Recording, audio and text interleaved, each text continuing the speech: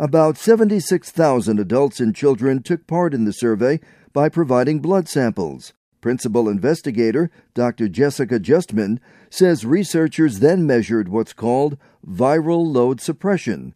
It's a way of determining how well antiretroviral drug treatment worked. We measure what proportion of the HIV-infected population has very, very little virus in their blood, what we would call suppressed viral load.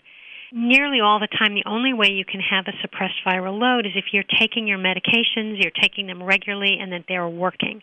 It's a great way of knowing if people are being successfully treated. Justman is an associate professor of epidemiology at Columbia University's Mailman School of Public Health. She says a big reason for Zimbabwe, Malawi, and Zambia turning the corner on HIV is the U.S. program PEPFAR, the President's Emergency Plan for AIDS Relief. It's helped to provide antiretrovirals, or ARVs, to millions of people in Africa and elsewhere. What we found in the three countries, average combined, was that 60% of people had a suppressed viral load. When PEPFAR programs began in about 2003, almost nobody had a suppressed viral load.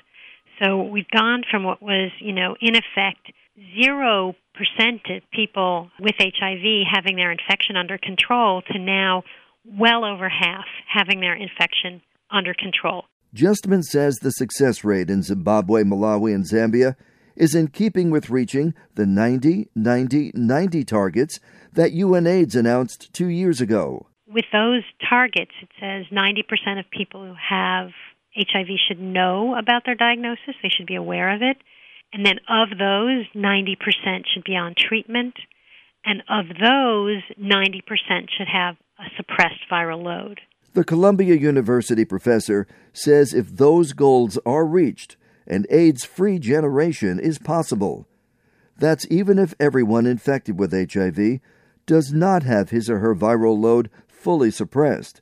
So Zimbabwe, Malawi, and Zambia may be well on their way with a combined average viral load suppression rate of 60%. If you do the math, 90% of 90% of 90%, it means 73% of people with HIV need to have a suppressed viral load by the year 2020, and globally that number has to be maintained for 10 years, and that should allow new infections to be eliminated starting in 2030.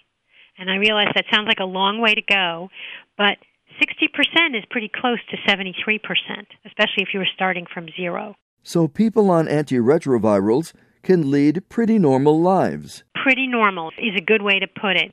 Each time these studies are done on how long do people with HIV live, people with HIV are getting closer and closer to a normal lifespan. Certainly that's true, here in the States. PEPFAR is one of the programs under review by the new Trump administration. Dr. Justman says it should not be considered an entitlement program. My opinion is no. It's a really important part of global public health diplomacy. Having more people staying alive and being healthy is a stabilizing force in a lot of these countries so that there's a greater sense of optimism about the future and less opportunities for terrorism and other types of instability. HIV/AIDS was declared a national security threat by the Clinton administration in the 1990s. Justman says a lot more still needs to be done to raise awareness about the disease, especially among young people.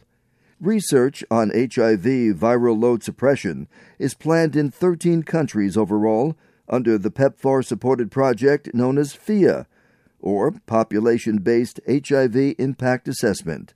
All but one of the countries are in Africa. Joe DeCapua, VOA News, Washington.